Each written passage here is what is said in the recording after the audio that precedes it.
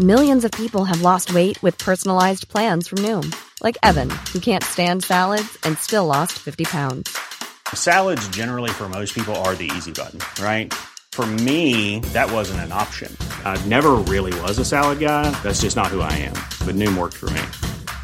Get your personalized plan today at Noom.com. Real Noom user compensated to provide their story. In 4 weeks, the typical Noom user can expect to lose 1 to 2 pounds per week. Individual results may vary. A lot can happen in the next 3 years. Like a chatbot may be your new best friend. But what won't change? Needing health insurance. United Healthcare Tri-Term Medical Plans are available for these changing times. Underwritten by Golden Rule Insurance Company, they offer budget-friendly, flexible coverage for people who are in between jobs or missed open enrollment. The plans last nearly 3 years in some states, with access to a nationwide network of doctors and hospitals. So for whatever tomorrow brings, United Healthcare Tri-Term Medical Plans may be for you. Learn more at uh1.com. This is Paige, the co-host of Giggly Squad, and I want to tell you about a company that I've been loving, Olive & June. Olive & June gives you everything that you need for a salon-quality manicure in one box. And if you break it down, it really comes out to $2 a manicure, which is absolutely insane. It's also so easy to get salon-worthy nails at home with Olive & June. The difference between how your nails used to look when you did them yourself and now with the Mani system is a complete game changer. The best thing about Olive & June, too, is it's a quick dry. Dries in about 1 minute, lasts for 5 days, and full coverage in up to 1 to 2 coats. Visit oliveandjune.com/perfectmani20 for 20% off your first system. That's oliveandjune.com/perfectmani20 for 20% off your first system.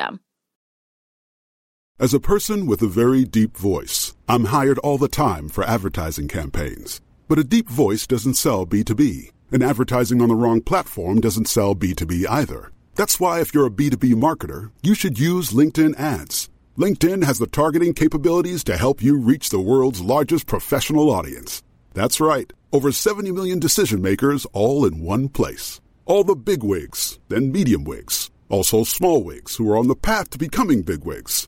Okay, that's enough about wigs. LinkedIn ads allows you to focus on getting your B2B message to the right people. So, does that mean you should use ads on LinkedIn instead of hiring me, the man with the deepest voice in the world? Yes. Yes, it does. Get started today and see why LinkedIn is the place to be to be. We'll even give you a $100 credit on your next campaign. Go to linkedin.com/results to claim your credit. That's linkedin.com/results. Terms and conditions apply. It's Christmas!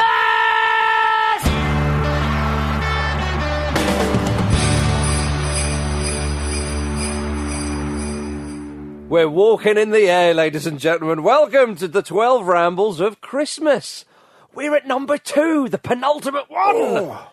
We're at sort of Ramble Eve. Yes, Yeah. I suppose so, Oh, yeah. I've got that Christmas spirit. I've left out some Ramble carrots for Ramble reindeers. Yeah. They got football boots on, have they? Tired. I get them on the roof. How does a Ramble reindeer differ from a normal reindeer? They're wearing Adidas Predators. Yeah. Been on the Ramble Sherry all day as well, haven't you? Well, yes, ladies and gentlemen. Welcome to number 2 in our countdown of the 12 Rambles of Christmas, a daily countdown of what we see as the 12 defining topics in football since we began the Football Ramble back in 2007, Luke. We've had a funny old run. It's been good, hasn't it? It's been a great run so far. Yeah, let's keep the energy up. There's 2 left. Yeah. And this is the second to last one. Penultimate. Yeah. It's the end of the Alex Ferguson era. Big. Yes, so big that it stunned everyone into silence. Whoa, what do you want us to do? Luke, seldom are you speechless. I wasn't ready. I didn't know you were going to do it. I thought I'd get a bit of preamble first. You're too busy thankful for the man's time at Manchester United. At the end of the Darren Ferguson era, come on, off we go. I think this is, again, we spoke about this on the FIFA one, but it was something that just never felt like it would happen, even though we knew time marches on, but he just kept going and kept being relevant in the game. Absolutely. That's the key thing, kept being relevant. We debated, this will tell its own story, we debated about the naming of this episode. Should we call it the end of the Alex Ferguson era at Manchester United, or should we call it... Tit-off Taggart. Should we... You promised you wouldn't undermine this one. I said, give me one, just give me one. It's keggy tomorrow, so and it's taking you 2 minutes. Yeah. Don't let the cat out of the bag. 12-point blowing of a lead tomorrow will be quite the occasion. But no, and then we thought, no, Alex Ferguson is someone who has affected, whether you want to admit it or not, when you're sitting at home or sitting on the train listening to this, Alex Ferguson is the defining manager in England, arguably ever. Oh, yeah. So we're just going to call it the end of the Alex Ferguson era, because it was an era and it affected everything. The dynasty. Yes. Well, he tried to leave a dynasty and he didn't quite manage it. More on that in a minute. More on the succession. Yeah, indeed, yeah. Well, on the 6th of November 1986, Ferguson was appointed manager at Manchester United. Go on, Luke, for old time's sake. 19 years after the Summer of Love. Yeah. Not that many, really. No, it's not. That's a surprisingly short. And I think that's relevant. That's why I said it. Yeah, it is. It's a good point, Marcus. Thank well you, done. brother. Well, when he took over Manchester United, they hadn't won the league since 1967. A little bit of time, of course. And Ferguson didn't win the league for a few years until, his first league title at Manchester United for a few years. But he vowed to knock Liverpool off their perch. They'd been dominated English football for some time. And my didn't he? Yeah, it's such a bold kind of mission statement as well. You're really setting yourself up for a fall. It shows the confidence he had in himself. Yeah, during his time at Manchester United, he won 13 league titles, 5 FA Cups, 4 League Cups, 2 Champions Leagues, 1 Cup Winners' Cup. And a partridge in a pear tree. Which was in the form of the Club World Cup. And the Club World Cup in a pear tree. And that year when they didn't enter the FA Cup. Yeah. 5 FA Cups. Dun. What are they even 4 of? League Cups. Right, let's do this. We're Yeah, going you to do might it. actually be able to do it. Right, 5 FA Cups. I don't know what he won 3 of. 4 League Cups. He won 11 Premier League Manager of the Season's award and 27 Manager of the Month's award. All right, that goes at the top. I've got one for 2 Neville's. Okay, yeah, I like that. Let's go 3 bottles of red wine. Yeah. All right, ready? And He did win 2 Champions Leagues. We can put the Nevilles in if you want, but I fear that... I prefer Neville's. Yeah. I think he All right. would too. 5 FA Cups. 4 League Cups, 3 red wines, 2 Neville's, and a tree. Yeah, well rehearsed, lads. Yeah, You Nailed derailed that. yeah.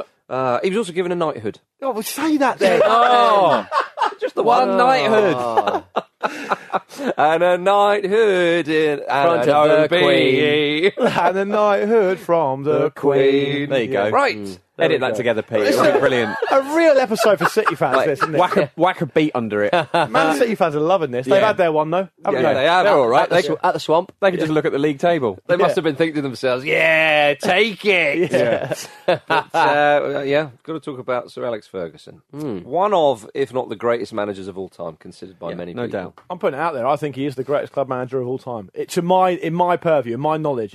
Yeah. I mean, because the game, I think we're all broadly in agreement, is probably the best it's ever been, and he, ushered in team after team. Yeah. Like a lot of fans of clubs, their memories of the peak of their club, it will be a specific side that was there for a season or a couple of seasons. But with Ferguson, he created great team after great team, and I don't know of anyone else that's ever done that really. in the modern especially era. with that longevity. And we've just done a very, very well-conceived part of A Christmas Carol about the things he's won, so we don't need to go back onto that. But the 3 themes I pulled out when we were prepping for this, Jim, I'd just like to expand on what you said, and I agree with you. His constant ability to reinvent teams and strengthen while on top. Constant ability to make sure no player or individual was bigger than the club, which is easier said than done at the biggest club in the world, by the way. And ability to play good football at just about all times. Yeah. I mean, we talked about yesterday about them being humbled by Guardiola's Barcelona, but by and large, Ferguson teams always play good football. Oh, absolutely. But to the point where, though, that you don't even really...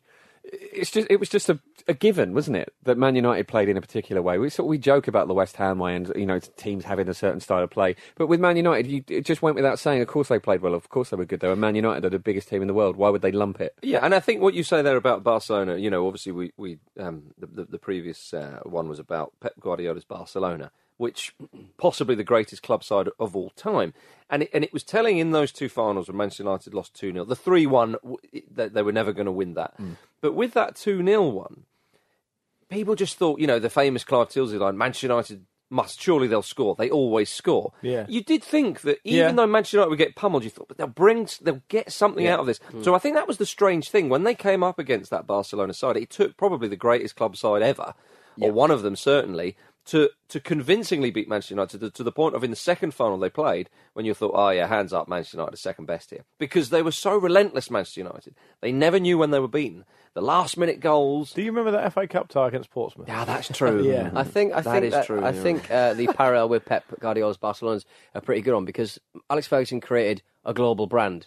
Yeah. With the style of football, Yes. the players he had, and the almost swashbuckling style he played at times. Pep Guardiola did the same thing.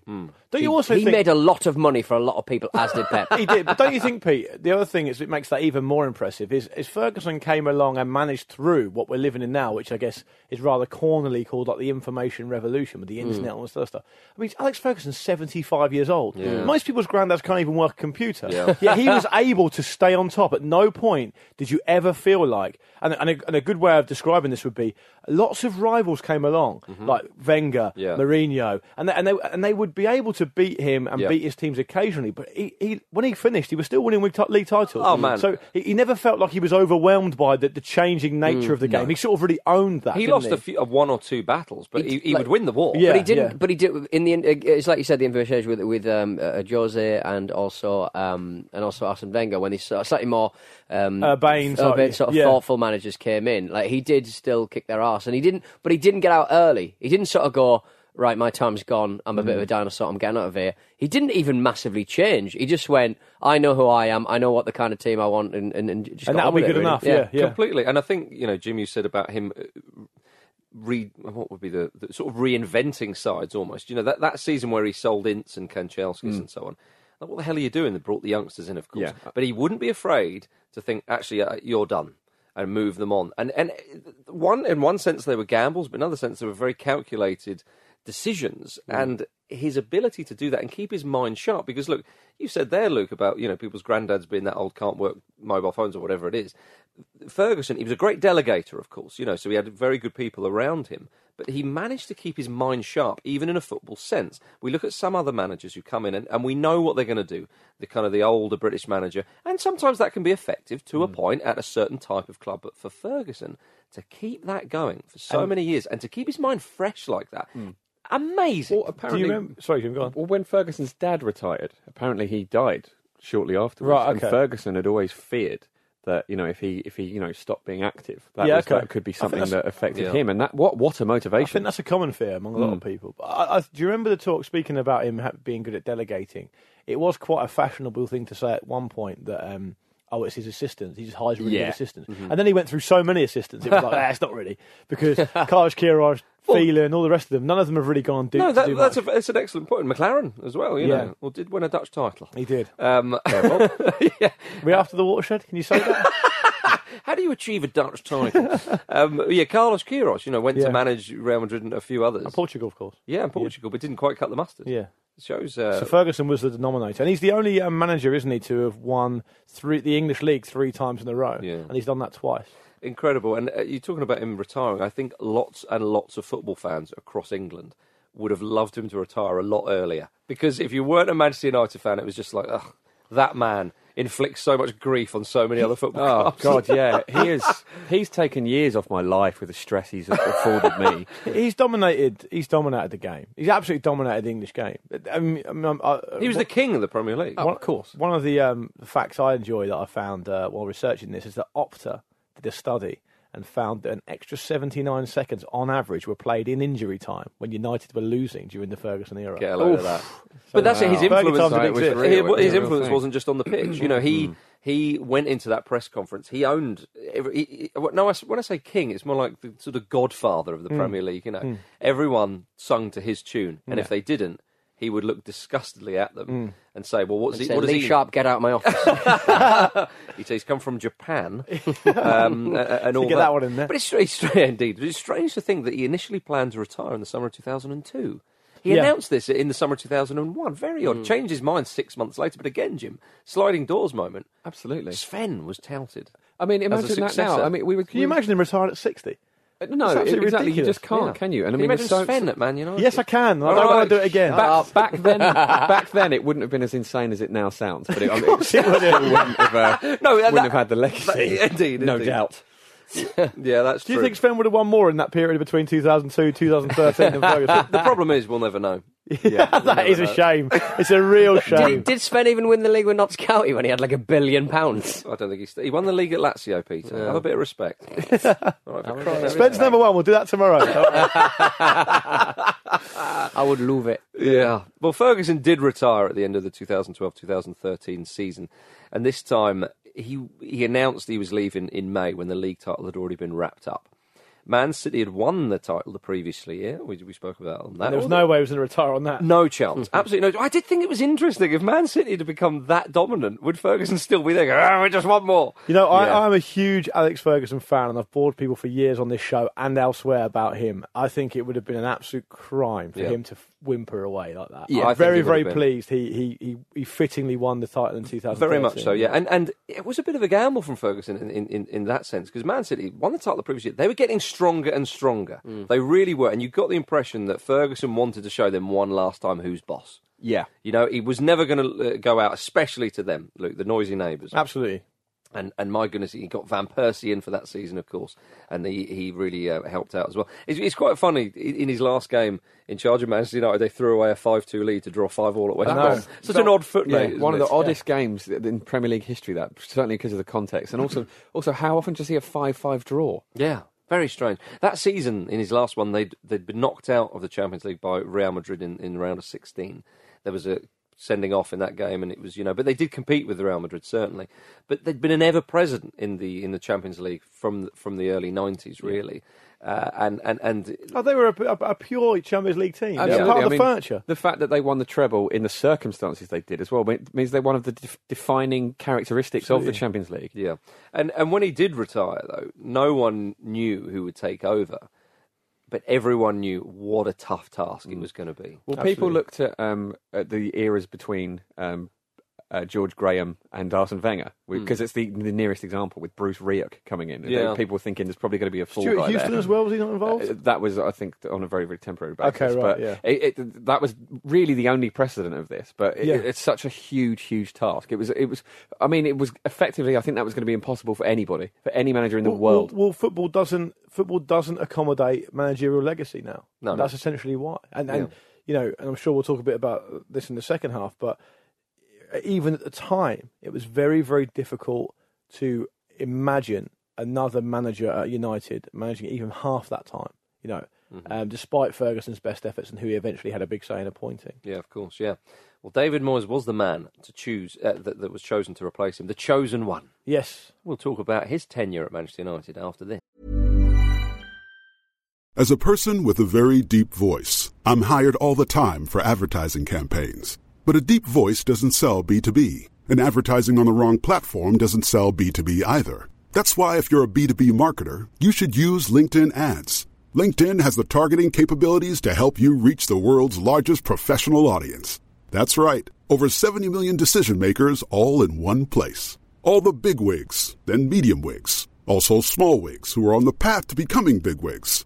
Okay, that's enough about wigs. LinkedIn ads allows you to focus on getting your B2B message to the right people. So, does that mean you should use ads on LinkedIn instead of hiring me, the man with the deepest voice in the world? Yes. Yes, it does. Get started today and see why LinkedIn is the place to be to be. We'll even give you a $100 credit on your next campaign. Go to linkedin.com/results to claim your credit. That's linkedin.com/results. Terms and conditions apply.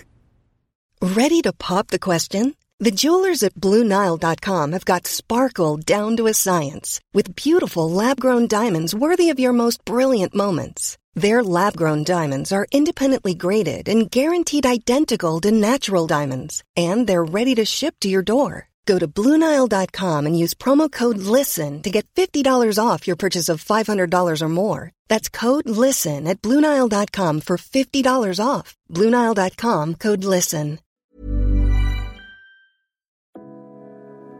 This show is sponsored by BetterHelp. A lot of us spend our lives wishing we had more time. The question is, time for what? If I had an extra hour in the day, I might catch up on the latest football news, take a lovely walk with my dog Sammy, or maybe interview someone using an orange peel and a broken iPhone. You know, normal journalism stuff. But it's not always easy to prioritise our time, and that's where therapy can be an extra helping hand. Therapy can help you find what matters to you so you can do more of it. Untangle any unneeded worries and start to value your time for you. So if you're thinking of starting therapy, give BetterHelp a try. It's entirely online, designed to be convenient, flexible and suited to your schedule. Just fill out a brief questionnaire to get matched with a licensed therapist and switch therapists at any time for no additional charge. Learn to make time for what makes you happy with BetterHelp. Visit betterhelp.com/ramble today to get 10% off your first month. That's BetterHelp, HELP.com/ramble.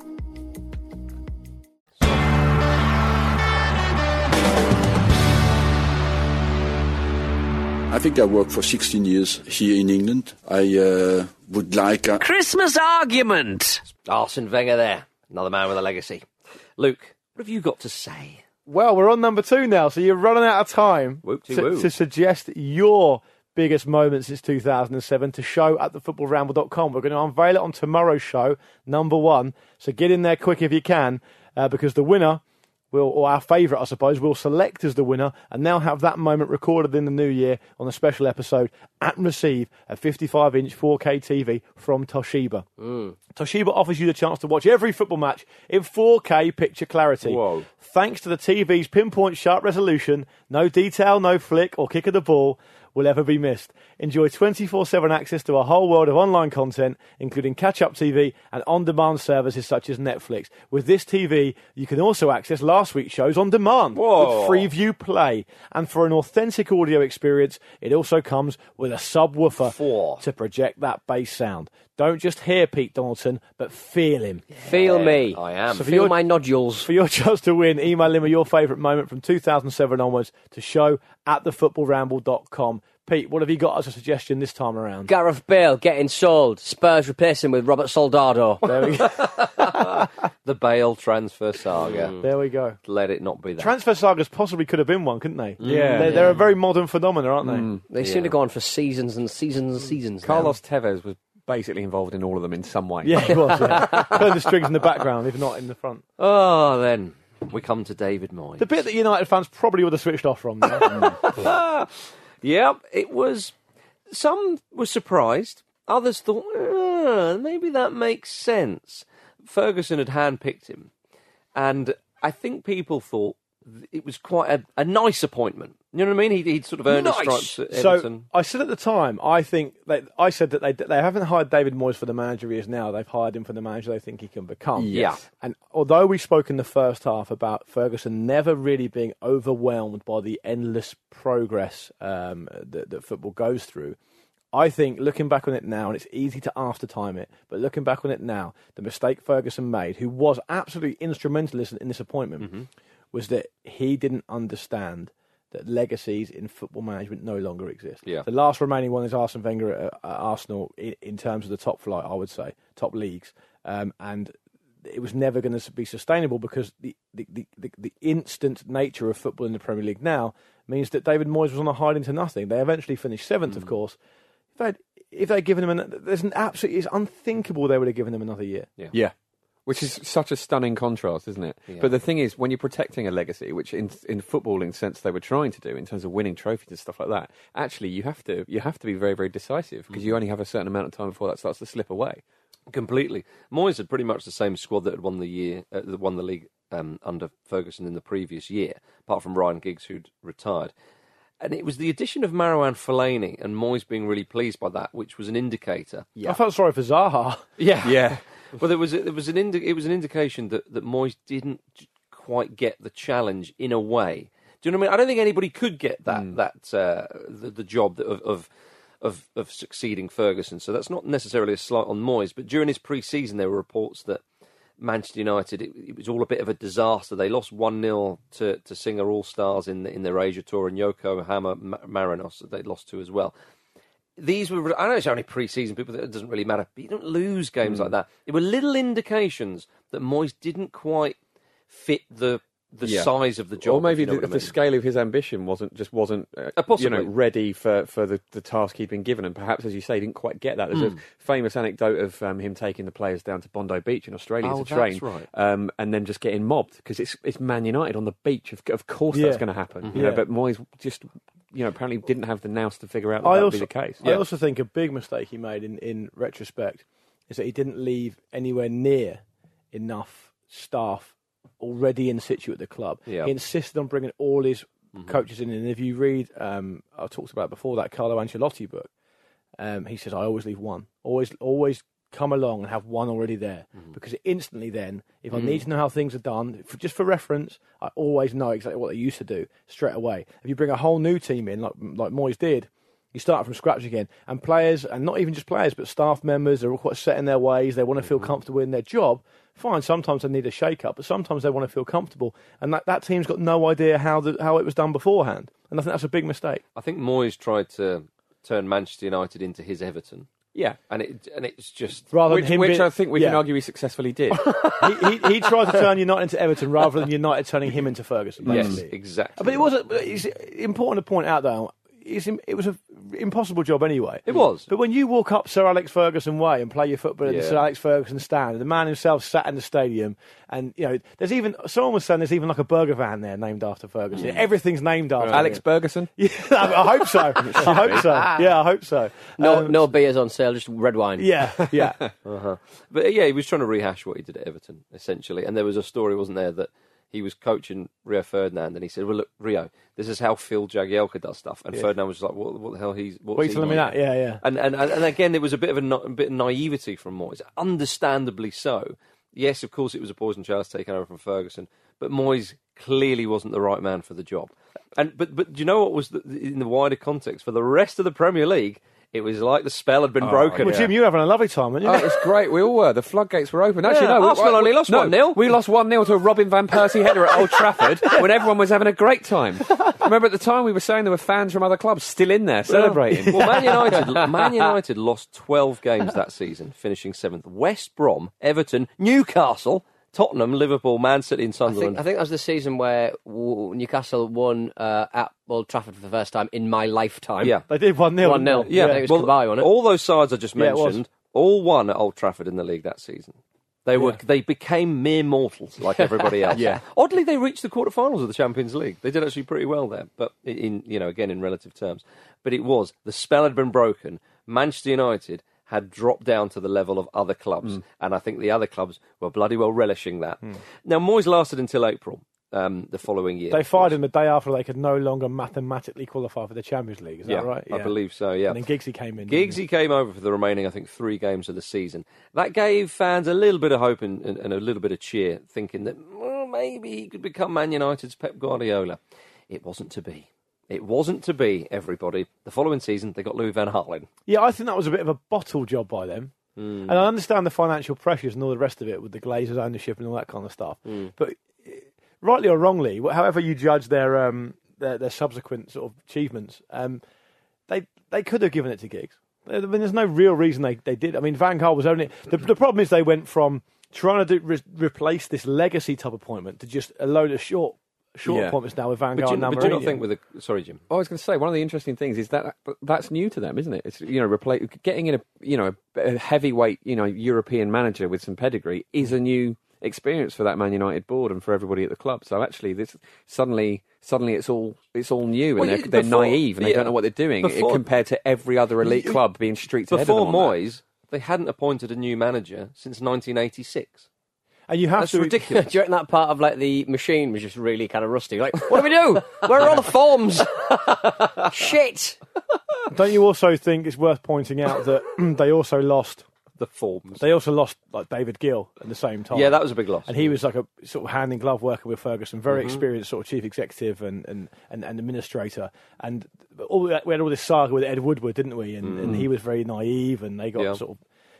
that it wasn't clearly 95% of it, and really indeed what we're talking about here is to do with Sir Alex Ferguson, but they lost other operators as well, which is very difficult. Even playing staff, Ferdinand, Vidic, and Evra left the club. Now, yes, they were older and they were moving on, but Ferguson could always squeeze an extra 5 or 10% out of players, sometimes even more.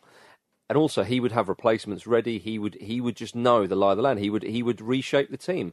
Without Ferguson, there was no one there really to do that. And Van Gaal came in, and Welbeck and Darren Fletcher left, specifically with Welbeck. The fans were unhappy. They were like, well, hang on, he came through our youth team and all that kind of business. He's still a decent player. Why are you selling him to one of our rivals and all that kind of stuff? Van Gaal didn't give a blooming shiny shite, did he?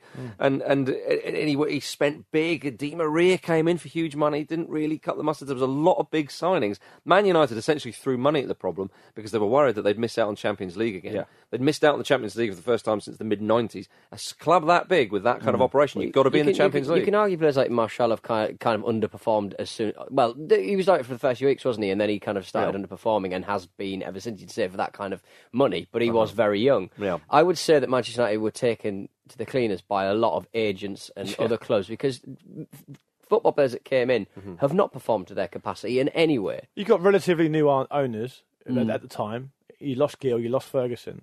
It's absolutely the world of football will eat people up. We talked about it a couple of weeks ago. Big Sam will eat Moshiri up at Everton because he's not got experience as a football club owner. But taking this back to Fergie, we talked at the start of this about how it's about the Ferguson era generally, not just at Man United. I wonder if it's really properly been expressed just how much the success, if you want to call it that, and I think really in these terms you are calling it a success. The Premier League has been purely down to Alex Ferguson's Manchester United. The first 20 years of what was quite a new project and a new... It was before football had properly exploded. The Premier League is the most commercially successful and the most commercially viable league anywhere on the planet. A large part of that is not just because Man United won 13 in the first 20 years, 13 league titles. If they had won those 13 league titles playing terrible football, playing latter-day Mourinho football, would the Premier League be as successful? It wouldn't. It made the Premier League the most marketable football league anywhere in the world. And Ferguson deserves, if you want to call it credit, because some people don't like what football's become, but if you assume that you still like football and you still watch it, Ferguson takes a huge amount of credit for that. That's correct. Well, the idea of the Premier League being the huge global brand and the examples of the scale of it that we now see all the time is a relatively sort of new thing in terms of our awareness of it. But Man United were always that. Yeah. We always knew that they had tons and tons of fans in China and in the Middle East and all over the world. They were certainly the first club to do it on that scale. Well, it pioneered stuff like media channels, like MUTV, stuff like that. When other teams, I'm sure everyone was watching Borough TV back in the day on cable, like I was. Oh yeah, but MUTV was very much. Was that Geolock just for that reason? I don't really know. Nobody else was watching it. What do you take from the Ferguson sort of tenure? When you look back at those Man United teams, what do you think? I think you're absolutely right. I think that Ferguson, what I think is so interesting about Ferguson, in one sense, he was very old school, quite traditional in his approach and so on. In another sense, completely ahead of his time, and in another sense, completely in the present. Yeah. Like the man was, timeless in his approach and that kind of thing. He didn't get 100% of the things right. No human being will ever do that. But the way that his sort of spell cast itself in English football and then in the wider context, as you say, in the kind of globalised game, was just amazing. And I like the fact that Ferguson, he always wanted to entertain the fans. He was aware of the working man. He was aware that football fans came along, wanted to be entertained. They wanted to have a bit of a cheer. And he gave those fans that. So many moments, so many cheers. And all the rest of it over the years. The same can't be said about Van Gaal. No. 49 league goals in 38 games. No, that's not Man United football. No. Ferguson was also ahead of his time in terms of manipulating referees. Being a baddie as well. He wasn't as bad as Mourinho, but he was a baddie. He was more crafty. You're right. He was crafty. There was a sort of a slight imperial feel about Ferguson. And the siege mentality that people always talk about with Manchester United sides and stuff and Fergie time and all that stuff. Absolutely. Mourinho would have learned a lot of that stuff from Ferguson. Oh, 100%. Absolutely. Yeah. He used to call him boss, didn't he? Yeah. Well, now we have Mourinho at Manchester United. And, despite Van Gaal winning the FA Cup, of course, there was a bit of a cheer there. He was sacked 2 days after that. Rather annoyed, but I think he went away quietly, though. But I don't think we're ever going to see a legacy appointment at a big club ever again. No. Mourinho wants one. But he's not capable, so he claims. They're trying to...